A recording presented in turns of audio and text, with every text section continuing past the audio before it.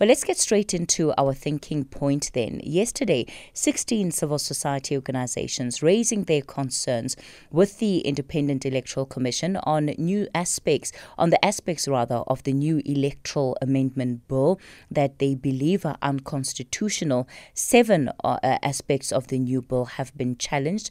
They include the allocation of seating in the National Assembly and the ballot provision at the provincial legislature. Parliament's Portfolio Committee for Home Affairs has not given these organizations another opportunity to make further representations on the bill. Well, we were said to be joined by Dr. Michael Louis, who is a chairperson of the Independent Candidates Association of South Africa.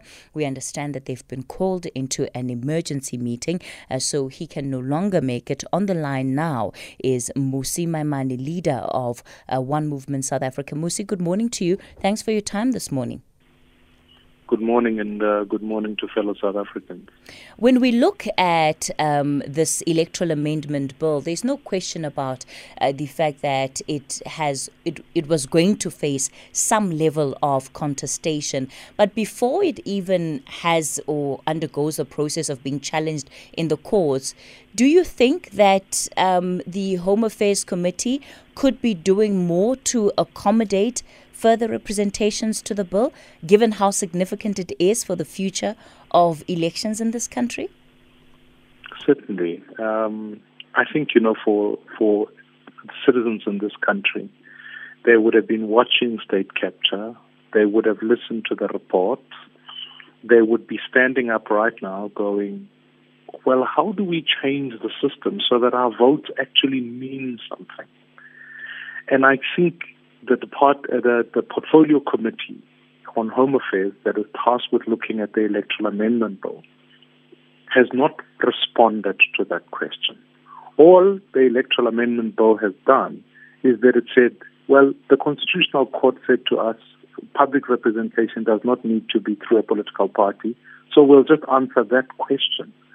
But the question is far deeper than that, because it goes to the very heart of what democracy is, which is the fact that you give a mandate to a person to represent you.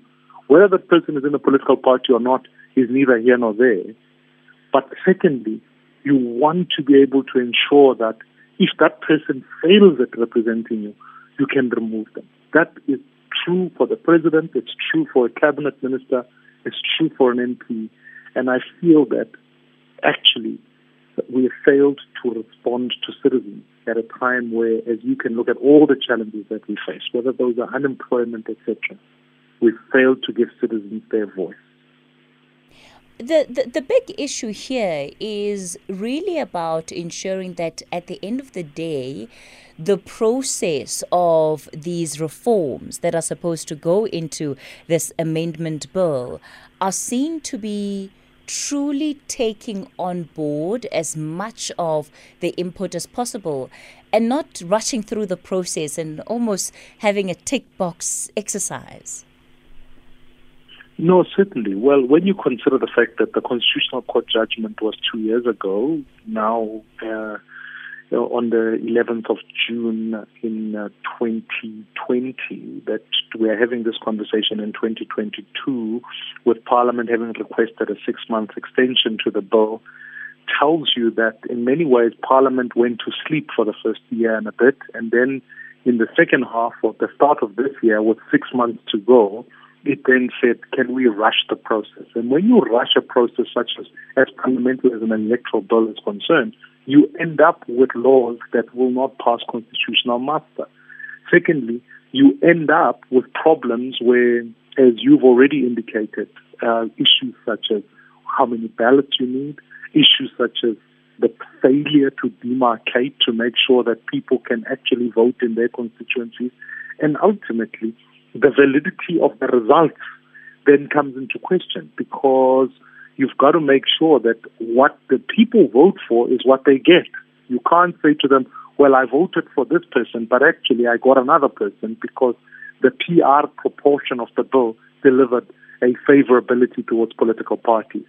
And the reason you have public consultation in any law is because if you leave lawmaking only to politicians, you end up simply with solutions that favor politicians rather than also favoring citizens. And that's why civic society organizations banded together to say, let's make substantive submissions. And I met with the IEC yesterday to say to them, here are the considerations for you. You are going to have to implement whatever comes out of Parliament. And I can tell you what you are going to have to implement will not pass constitutional muster, let alone give us results that actually respond to the needs of citizens. Of course, one of the concerns is that elections themselves can be quite complex, but we need them to be simple. We need every South African to be able to understand how the process works in order to effectively participate in it. Do you think that that's what we have here with the proposed amendments to the bill? Does it leave us with a system that is simple enough that everybody can understand? Well, I think that's what's going to be the difficult bit that the IEC faces, because the longer, if you pass a bill only in December the 10th, and then you go into the next year, that means the IEC has to educate the public about how to vote. And we've worked on a system at local government. People at local government understand ward representation. They know that the ward councillor lives here, I can vote for them, and then I can also vote for a party or whatever the structure they belong to. Citizens already know that. But if you don't pass a bill that even in some ways mirrors that at a national level, that says here's 200 to 200, and you give people two ballots as a debate so that they know, okay, I've got a ballot to vote directly for a person here, and I've got a ballot to do that. If you don't mirror the two so that it's easy to understand, then you are going to have to explain to people results afterwards if you only have a single ballot, as an example, if you don't have two ballots in the provincial legislature. Because remember, national elections are 10 elections actually. There's one national election and there's also 9 provincial ones that happen all on the same day. And so people must know when they go vote for their people in the province to say, actually, was I given 2 ballots to decide I'm going to vote for this candidate who represents me directly and also vote across for a body or a structure that they belong to. And then once the results are given, I actually know that my vote was given full expression. So these are complications that I don't think Parliament has applied its mind to. I think they are going to be seriously challenging for citizens to follow once the Electoral Act is passed. And more than anything, I do think they put election 2024 in absolute jeopardy. So what we're proposing is that there needs to be an electoral quota where we can all sit down together as South Africans, like similarly to what we did in the transitional process of constitution drafting come 1994, and say, here are the things that we are going to agree on for now. Here are the things that we are going to put in a basket of issues that are mandated that we have to still discuss, so that what we do in 2024 everyone understands, and what we do beyond that we can reform to achieve accountability and democracy. If we do not do that process, I can assure you that election 2024 is going to not be free or fair or ultimately pass constitutional muster. Mmusi, I want us to continue very briefly after the latest 9:30 news headlines, and it's really around the requirements for independent candidates who would be able then to contest the elections, and what it is that they'll be required to do. That's also being seen as a hindrance or an unrealistic barrier to entry for these candidates. We're in conversation with Mmusi Maimane, leader of One Movement South Africa. We're talking about the Electoral Amendment Bill. I'll take your calls 011-714-2006. That's the number to dial. On the WhatsApp line 0614-104-107. And Musa is standing by with your headlines. Leading the conversation. We continue the conversation on the talking point concerns being raised about the level, extent of readiness that then we will be for the 2024 elections if we still have these big contestations around the Electoral Amendment Bill that need to be attended to before then, if of course the Home Affairs Committee does not allow the civil society organizations to make further representations. I'm assuming, Mmusi, that the next step for people like yourselves may well be the courts.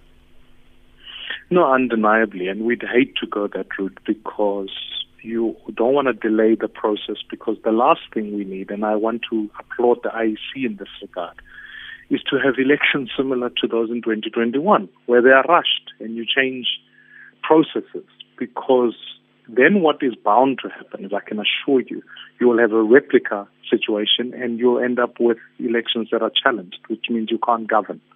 So we don't want that, and that's why we're being preemptive at saying, here are the problems, here we need to fix them, and that's why here's the deferral of certain issues, but you can't just leave it to political parties. If you do that, they will do only what suits them. Why is this issue of the 20,000 signatures that are needed for a candidate to be able to qualify to contest the election, why is that seen as unrealistic? These are national elections. Well, it's 20,000 if you go by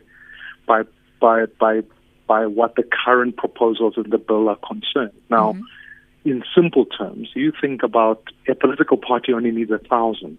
So firstly, how can you ask a whole political party that's got national infrastructure only to need 1,000 signatures, but an individual who may want to represent the people of the Eastern Cape, who lives in a particular village, who wants to make sure that the issues of taverns and security and all of those things are sorted out and represent the people in Parliament, why should they have a threshold of 20,000? Like it means that not even a ward councillor who wins a particular ward gets more than 5,000 votes to win an election. So how do you ask people to get 20,000 just to qualify? So that's the first hindrance. The second is the costing of the issue. If you ask a candidate to pay the same cost as a political parties benefit from political party funding. So how then do you ask an individual who then ultimately, as we've seen before, they go, they bond their houses, they participate in democracy. If you carry on like that, you are going to make democracy only available for the rich. And you do not want that, because that in some ways is very, it will impair citizens from being represented. I'm not saying that there should be no criterion for entry, but don't make it such that you are asking people to say, these criteria make it absolutely impossible for this person to be able to participate. So ultimately, you're saying it shouldn't be easier for political parties to participate in the elections than it is for independent candidates? Certainly, because there are certain benefits that are accrued to political parties anyways. So funding, signatures, all of that are all in place. The Constitutional Court's judgment said, to represent the people of this country, said Judge Madlanga, you do not need to be in a political party.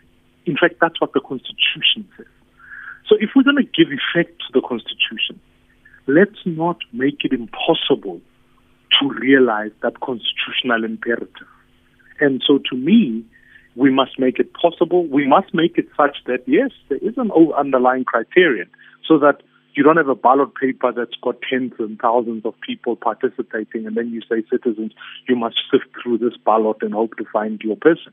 But at the same time as that, make sure that it is enabling and able to ensure that in this criteria, it is fair to both the individual who wants to represent the public and the political party. All right, Mmusi Maimane, let's leave it there for this morning. Leader of One Movement South Africa, and as you heard, they will continue then their quest for submissions, further submissions, to make those before committee, failing which they could well be left with no option but to go to court.